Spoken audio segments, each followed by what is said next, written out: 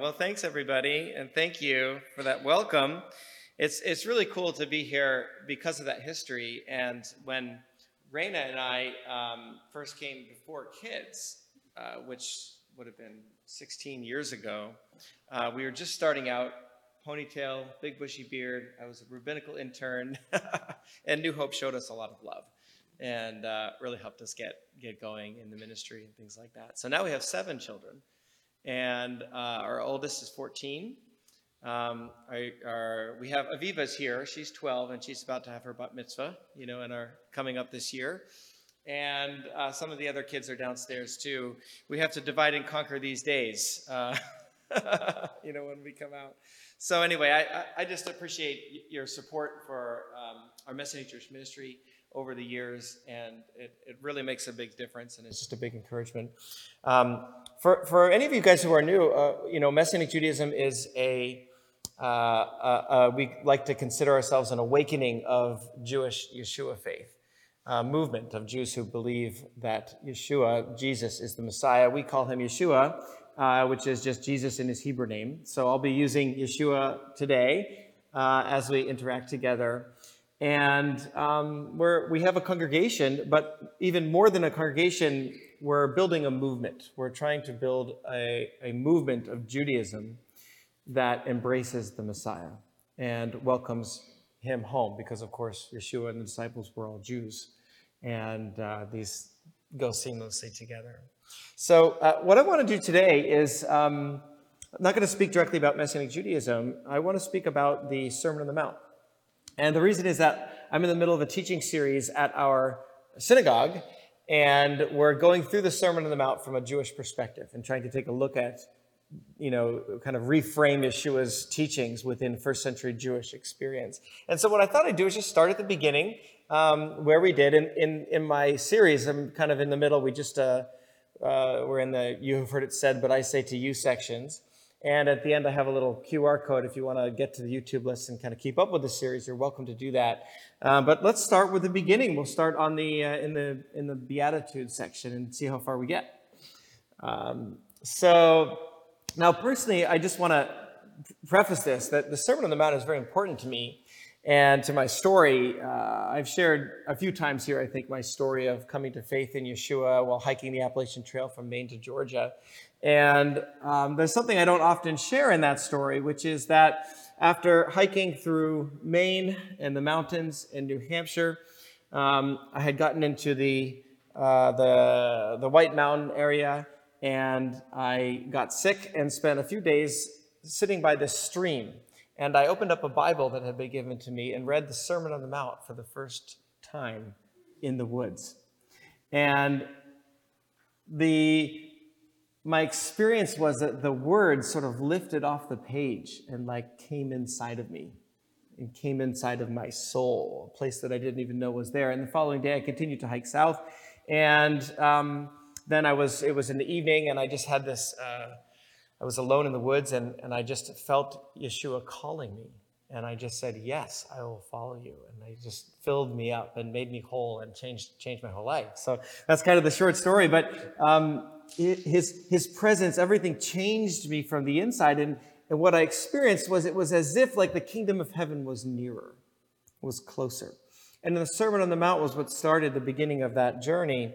And it's interesting, when Yeshua teaches about the kingdom of heaven, he doesn't teach about a distant land that's removed from the lives of the disciples. He fervently invites us to seek the kingdom of heaven with everything that we have here and now. So the way that we seek the kingdom of heaven is not through theological abstractions in the Sermon on the Mount. It's in spite of what many people think, it's not found simply in a checklist of worthy deeds. Yeshua teaches that he is the entryway to the kingdom of heaven. And when we find him, the kingdom of heaven then begins within us right away. And then he shows us how to live that life here on earth. Now, the Sermon on the Mount was not originally called the Sermon on the Mount. The Latin Vulgate in the 4th century first uses that name. And so Jewish commentator Amy Jill Levine, in her commentary, she retitles the Sermon on the Mount, A Beginner's Guide to the Kingdom of Heaven. I like that, A Beginner's Guide to the Kingdom of Heaven. So let's put up the slide there. I just have one slide with the verses that we'll be covering and in our translation. And let's jump in. Now, when Yeshua saw the crowds, we're in Matthew 5, he went up on the mountain. He found his place. His disciples came to him. He opened his mouth and he began to teach. And here we come to the famous section that we call the Beatitudes, the Blesseds. These are called the Beatitudes because that's the Latin term for blessed. Usually that's how they're translated. Probably in the Bibles you have here, it's blessed are the poor in spirit. But Matthew wrote in Greek. But Yeshua was not teaching in Greek. He was drawing from the Hebrew scriptures. And the Hebrew word here would be ashrei. Ashrei. Ashrei sort of means happy. He's drawing from a number of different passages. Isaiah 30:18b, ashrei are those who wait for the Lord. Happy are those who wait on the Lord. Psalm 84:4, ashrei are those who live in your house, singing your praise. The house would be the temple of the Lord. And so this is the theme that he's pulling off. Ashrei are the poor in spirit. Now, happy in English doesn't really capture what ashrei means, and neither does blessed. A Messianic Jewish rabbi, Russ Resnick, has a book called Divine Reversal, and it's about the transforming ethic of Yeshua in our lives. And he writes this scripture isn't speaking so much of a blessed future in the life to come, or the ethereal blessedness of the super pious, but of the concrete happiness here and now through an active relationship with God. And Yeshua isn't describing some ideal state of sainthood or future reward, but the conditions under God's authority today, which we can experience if we have faith and vision to follow Yeshua. So he sees the ashrei as the true happiness. Think of it like that, the true happiness. I think of it like a full cup inside, a sense of gladness and contentment and belonging and peace, a life that's characterized by joy. Ashrei is life in the kingdom of heaven. This is life in the kingdom of heaven. So at our synagogue, we've retitled these verses to the Ashrei of Messiah. The Ashrei of Messiah. Now, what these verses reveal is that life in Yeshua is Ashrei, even in the midst of the greatest difficulty and trial. So let's begin with poor in spirit. Ashrei, truly happy are the poor in spirit, for theirs is the kingdom of heaven. Now, in context, we need to remember that Yeshua is speaking directly to Jews about Jews. That was the whole framework of what was happening in the Sermon on the Mount. And he's speaking mostly to a class of Jews called the Am Haaretz in the first century. The first century was very complex with many different kinds of Judaisms. And the Am Haaretz were like the people of the land. They were a kind of broad category of Jewish people dispersed outside of Jerusalem in the Galilee. They were often abused. They were poor. They were policed by Rome. They were oppressed with impossible taxes. It was a difficult life. We think of Pontius Pilate, who is recorded as having mixed the blood of the Galilean Am Haaretz with their sacrifices. He wasn't a very nice guy. Leave it at that. Now, we know from rabbinic texts that reflect back to the first century that the Am Haaretz were despised by some of the temple leaders, certain groups of Pharisees. Pharisees were very complex. It's not like the Pharisees. There were many different groups of Pharisees, and some of them loved Yeshua, and some of them hated him. And Judaism was very complex. That's very important as we look into the political dynamics that's happening here. But there were groups of Jews who were like the religious elite that had control and power over the temple, and they were vying for authority, and they didn't like the Am Haaretz. They didn't like that they were poor. They didn't like that they reflected sort of a traditional, they were very observant Jews, but the Pharisees were like reformers. They were coming in and bringing new traditions that sometimes took the Galilean Jews away from God's laws in the Torah. So we think of Pharisees like they're like the strict Jews, and Yeshua's followers were not strict Jews. It wasn't that way. His followers are in some ways stricter than the Pharisees. It was that the Pharisees were putting on reformations that Yeshua interacts with. Another time, that's a whole other message to kind of unpack first century Judaism. But what's going on here is there's this tension that's happening. And so when Yeshua says, Ashrei are the poor in spirit, These leaders, they thought they were Ashrei. And Ashrei are the poor in spirit. His immediate hearers, theirs is the kingdom of heaven, would hear something remarkable, that God saw and validated the Am Haaretz, that he accepted who they were and that they had a very special place in his eyes. And it challenged the leaders of Judea. Yeshua was not creating a new teaching for these Jews. He's pointing to the heart of what Judaism was really all about. He's pointing to the true way of Torah. And we find many teachings in Judaism throughout the centuries that are very similar to what Yeshua said here. He's drawing from Isaiah 61. Do you remember the passage where he shows up in his hometown synagogue in Nazareth, and he takes out the scroll of Isaiah and he reads from this passage, "The Spirit of the Lord God is upon me because the Lord has anointed me to bring good news to the poor." Yeshua is the one who brings good news to the poor. What is that good news? The good news is that they are Ashrei because they are inheriting the kingdom of heaven. Matthew is setting up a contrast here between the kingdom of heaven and the kingdoms of the earth. In the kingdoms of the earth, the strong and the wealthy and those who are held in high esteem have already been rewarded for their power. This world is their world. But for the poor, the beaten down, the bedraggled, those who have no joy in this world, theirs is the kingdom of heaven. The idea isn't that the kingdom of heaven is like a pie in the sky kind of platitude, that one day things will be better. I don't think that's what he's saying. He's saying that he's revealing an entirely different set of values and priorities that his disciples are to have in the world. Yeshua says later in the disciples' prayer, the Lord's Prayer, "May your will be done on earth as it is in heaven." It's not just a promise of eternal peace after death. It's a prescription for a new set of glasses, kingdom of heaven glasses, where Yeshua is inviting us to take off our own earthly glasses, which tend to be colored with greed and pride and run by the power struggles and oppression of the world, and replace them with heavenly glasses so that we will see the world through the eyes of heaven. Being poor in spirit, then, isn't just about how much money a person has or doesn't have. It's not just about that. Amy Jill Levine again writes, to be poor in spirit is not necessarily, to be poor financially is not necessarily to be righteous. And if we hold this equation, then we end up romanticizing poverty rather than working to alleviate it. Nor for the Gospels is being rich synonymous with being evil. Rather, having wealth comes with the mandate to help others. The poor in spirit are those who recognize their dependence on others and others' dependence on them. They see each other through heaven's eyes. Yeshua's words are not only an encouragement for those who are suffering when life is difficult, they're also a mandate that we become agents of the kingdom of heaven ourselves, to be aware of our obligation to care for the poor in spirit who are inheriting the kingdom of heaven. We should see them that way. Those who are suffering hardships, those who are brought low, those who are suffering, those who might depend on us.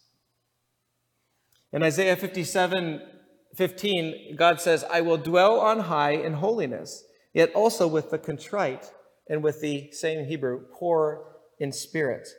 And the Hebrew here is shapal ruach, the poor, the lowly in spirit. Ruach is spirit.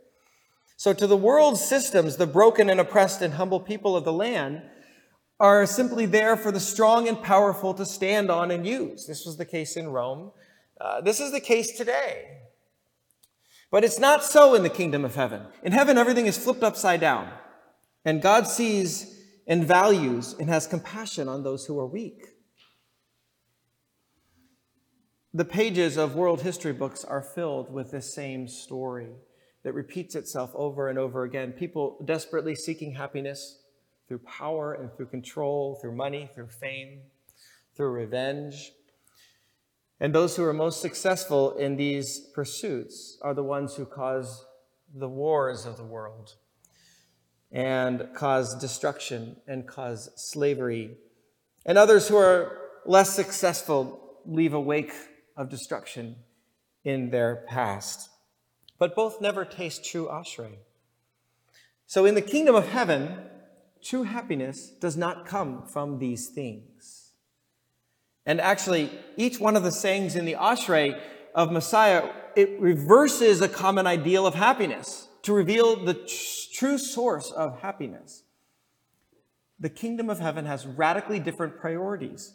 And the rest of the Sermon on the Mount is going to tell us what these priorities are. Follow the ways of the Jewish Torah. That's coming next. Always reconcile, love your enemies, forgive, trust God, give what you have. So we move on to the next ashrei. Ashrei are those who mourn, for they shall be comforted. So Yeshua continues to draw from the verses that he read aloud in the synagogue in his hometown. The Spirit of the Lord God is upon me. And then he goes on, because he has anointed me to comfort all who mourn, to provide for those who mourn in Zion, to give them a garland of instead of ashes, and oil of gladness instead of mourning. So if you remember, Yeshua's original hearers are the Am Haaretz. They're the poor, oppressed Jewish people of the land. They're familiar with suffering. They're very familiar with death. And they're familiar with loss. And to these people, to those who are so acquainted with loss, these are the people whom Yeshua offers these words of comfort. In the kingdom of heaven, you are noticed. Your pain is not in vain. Your pain means something of great value. There are a lot of things that I love about being a rabbi. I couldn't list all of them, but there are some things, even though they're difficult, they're very special and very sacred. One of those roles of a rabbi or a pastor is to come alongside of people when they're mourning for a brief time or grieving, to carry a bit of the burden with them. A mentor once told me that when you officiate at a funeral or sit with a family who's grieving, you don't just show up and leave, job done. You actually carry a small amount of that pain, perhaps for a time. You carry it with them. Because it's only for a time. I experience this sort of as a microcosm of the mourning journey, comfort to mourning to comfort journey. And so I need to go and to my prayer swing and spend time. And after a day or so, I can feel the Lord transforming that mourning into comfort in his presence.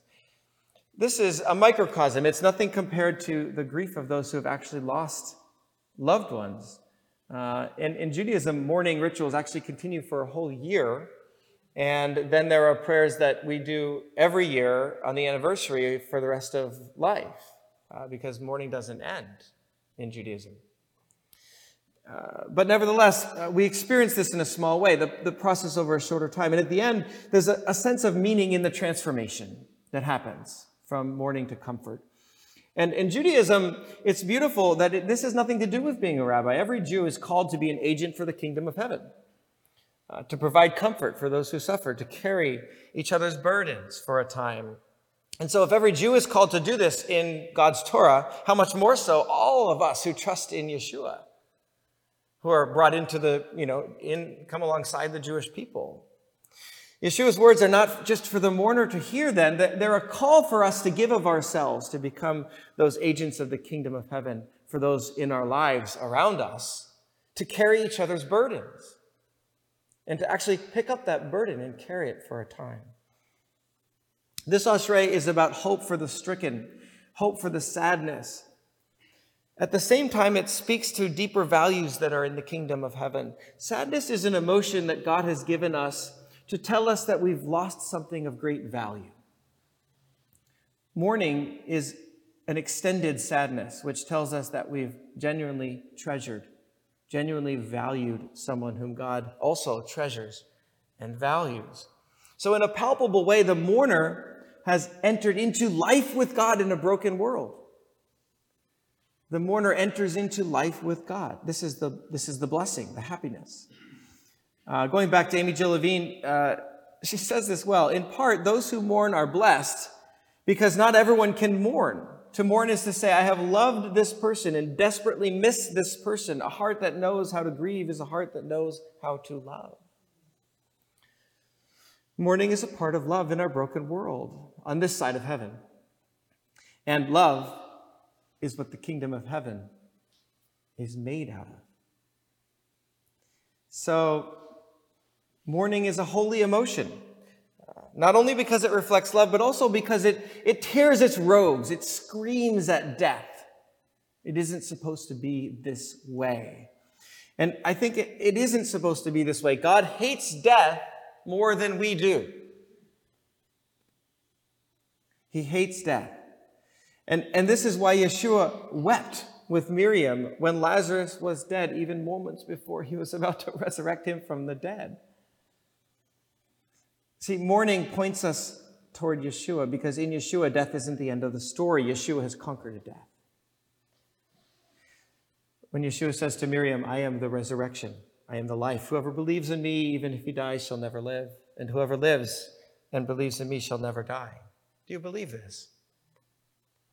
Ashrei are those who mourn and look to him, for he will come and he will mourn with you.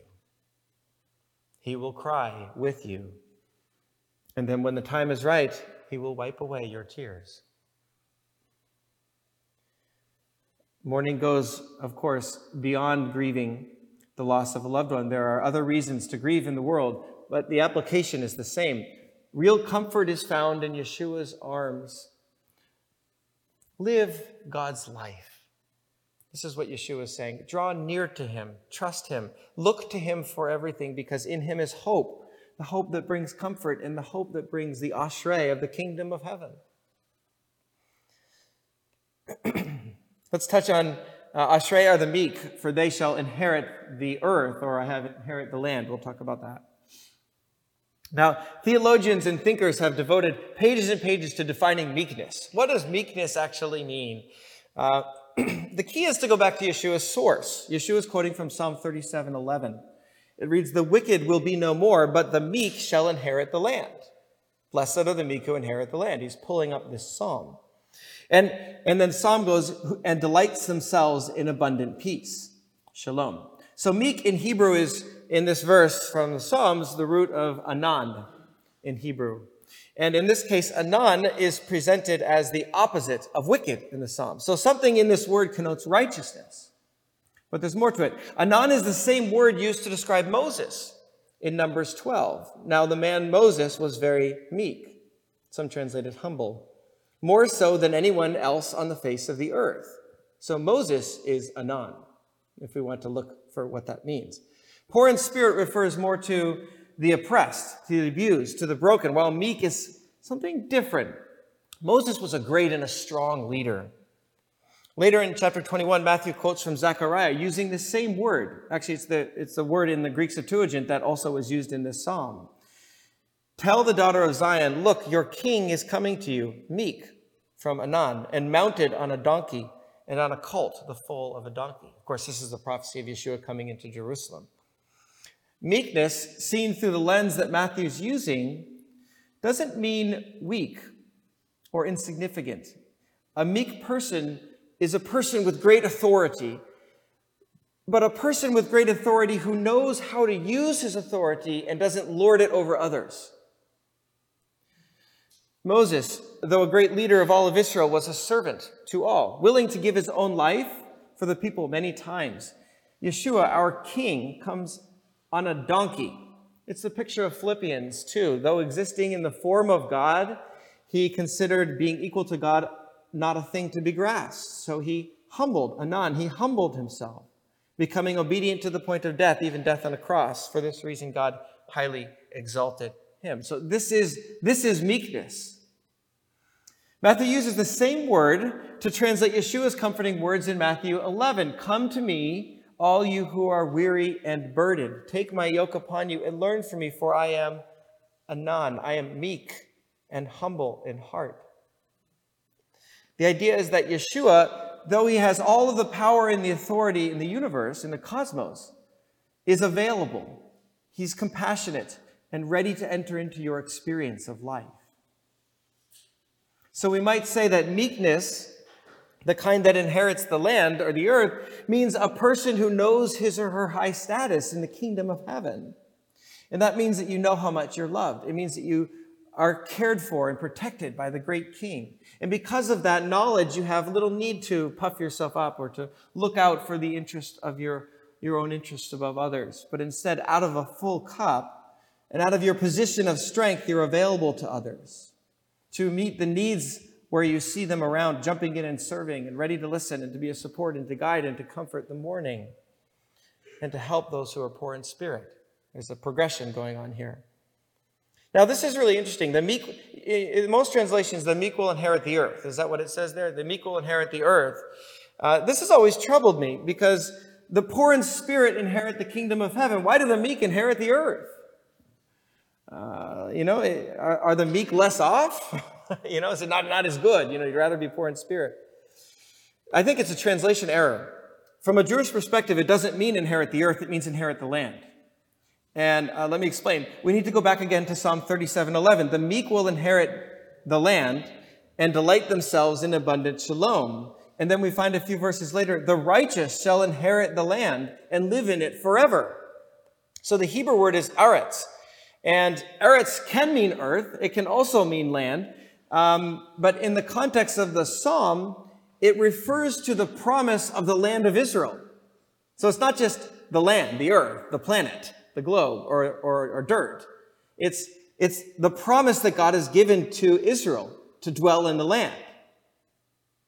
Now imagine how controversial this would be to the elitist leadership who had power and prided themselves on their authority over the Am Haaretz. They were inheriting the land. Do you see? And Yeshua comes in and says, no. The poor in spirit, those who mourn, the meek, the ones who don't lord over others, they're the ones who are going to inherit the promises God has given to Israel. And we have to remember that Yeshua is a Jew first speaking to Jews. He's telling these first century Jews who have lorded over others, that instead they need to lead by their sacrifice. They need to lead like Moses. They need to see that the ones out there, the people, are the people they need to care for because they're the ones who are part of God's promise. So this is why Yeshua wasn't very popular in some circles. He was challenging these authority structures. Okay, let's move on to hunger and thirst for righteousness. This is where our verses come alive. Ashrei are those who hunger and thirst for righteousness. So in this world, men and women, we hunger and thirst and crave for all kinds of things. But now we have stepped out of the systems of the world through reversing the whole structures that we've just talked about. And now we have internalized a new craving. Remember when Yeshua says at the well, I have food that you don't know about, to his disciples. And they say, what food do you have? Where did you get it? He says, my food is to do the will of my Father.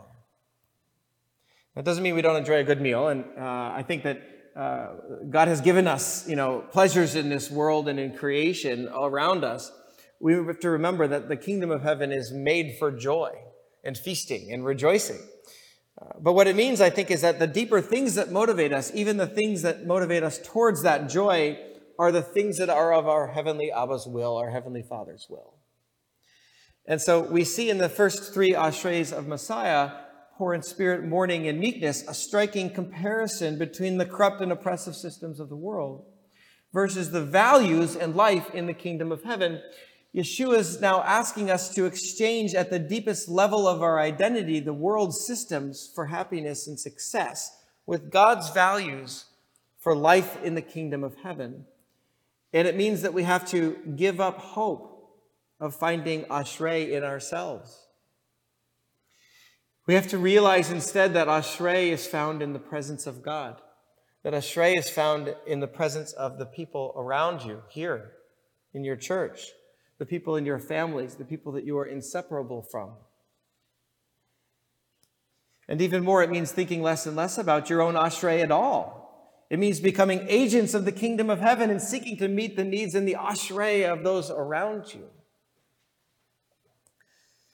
Ashrei are those who care deeply for the spiritual well-being of the lost and spend time helping others to hear, to better live the good news that Yeshua is telling us.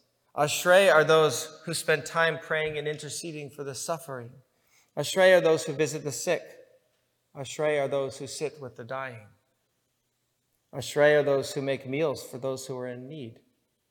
Are there times of joy, like a birth, or times of sorrow? Ashrei are those who love the children and invest in them downstairs in your Sunday school. Ashrei are the mothers who have given everything for their children, and the fathers who are committed and present even though it's difficult. Ashrei are those who have heard the voice of the Lord calling within and have said, "Yes, I am willing." Ashrei are the merciful, he continues. And what do they receive? Mercy themselves. Over the course of preparing this study, I realized something that hadn't occurred to me before. There's a reason why mercy is right next to righteousness. There are two sides to righteousness, justice and mercy, and they go together. On the one side, hunger and thirst for righteousness in Judaism is a passion for justice, a desire to protect and to care for the oppressed, to shelter them from wicked, and a passion to see God's righteousness lived out in the world. That's righteousness. But far too often, men lose sight of the deeper values of the kingdom of heaven, and justice can become a tool for our own control, and worse, a weapon for revenge. Justice and mercy need to always go together. And many of the religious elite leaders that were in control of the temple, the Iudaioi that we've been talking about, the Pharisees and scribes, they had fallen into this trap. Later in Matthew, Yeshua wields heavy criticisms on these groups. "Woe to you, scribes and Pharisees! You tie up heavy burdens, hard to bear, and lay them on people's shoulders, but you yourselves are not willing to move them with a finger." You see, once you get into the political world, you understand what he's getting at here. For the sake of righteousness, they required men to pay a temple tithe that was so high that they missed the impact it was having on families, and so now poor families couldn't even provide for their parents, and they violated the Torah of God because of their tradition. And this is not righteous. It's just in some sense, but it's missing mercy. They had neglected mercy. Or consider the woman caught in adultery in John 8. The men drag her to Yeshua and demand justice. She was caught in the act. She must be stoned according to Leviticus. But Yeshua kneels to the ground and is overcome with mercy. Where was the man? That's part of the commandment too. What about her broken past? Who are the witnesses? What about the abuse she's seen? What's really going on in her life? And then he says, "Whichever of you have not sinned, you throw the first stone." And they walk away from the oldest to the youngest. Mercy sees the broken human condition as an integral part of justice and righteousness. Mercy allows us to sit in a mess and love someone who's really blown it in life. Love someone who's really hurting, even though it never should have been that way. Yeshua is the face of God's mercy. So we must seek after righteousness and the things of God, but we must have a tilt toward mercy. And we must have a tilt toward compassion. We must lean towards understanding the human condition, that life sometimes is just difficult and complex. We've barely covered the first 5 ashreis of Messiah, and we should close. But I hope you've seen that there's something sequential in the list here. Poor in spirit, understanding the human condition deeply. Those people who are poor in spirit are moved to mourn. The comfort experienced through mourning moves a person towards the deeper levels of humility and love that are required for meekness. That love leads a person to become so dependent on God that he or she begins to hunger and to thirst for righteousness, becomes consumed with living God's will. Righteousness demands justice, but justice improperly wielded brings oppression, so one is now required to cultivate mercy, to remember the poor in spirit and the brokenness around them. And the people who make it this far become pure in heart. They no longer have any interest or need for the distractions and the clutter or the temptations of the world because they have too much to do, because now they see all the needs around them. Now they know God's heart. And then the pure in heart become peacemakers. in the world. Now they are truly children of God because they partner with his work in the world. Of course, peacemakers will disrupt the old world's systems. And over and over and over through the course of history, we see the peacemaker becomes persecuted for the sake of righteousness. And if you see here at the end, the persecuted inherit the kingdom of heaven, just like the poor in spirit. It cycles back and forth again. They become the poor. These people have found true ashrei. They have found joy because they have inherited the kingdom of heaven, and the kingdom of heaven is filled with joy. So to close, allow me to I like to kind of go back and imagine that we were there in the first century with Yeshua. And if you could just go back and imagine that you were there, one of the disciples in the Galilee, and you're following your beloved master, your Rabbi Yeshua, and there are crowds all around you pressing in. And it's remarkable that Yeshua has been healing one person after another, touching broken people. He looks in their eyes and he heals them. And you see Yeshua, and when you look at him, your heart just fills with love, and you just want to be near him. So you take a breath, and you look at the distance, look away. The hills are filled with luscious, tall green grass that shimmers in the sun, and the sky is a crystal blue that casts a striking reflection onto the Sea of Galilee below. And a sweet breeze comes as you hear shouts of joy as a woman is set free from her suffering. And then you look, and Yeshua is no longer there. You turn, and you're looking for him, and you just have to find him. And you see him walking slowly up the path on the mountain. He's alone, and he turns back, and he looks at you. He smiles, and he motions for you to come away with him. Instinctively, you follow. It's as if your bones had no other desire in the world. And you find Yeshua sitting on a rock, waiting for you. And you join your friends, the other disciples, while more crowds approach. And Yeshua smiles. He looks on the people with compassion.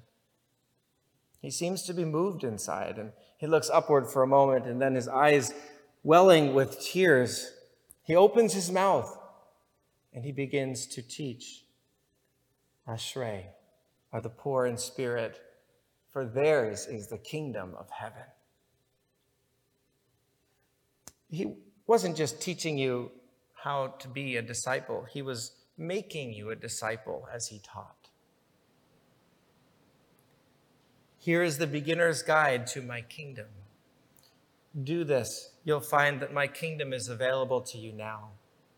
Come to me, and you'll realize that it's always been right here, all around you. You just need me in your heart to see clearly.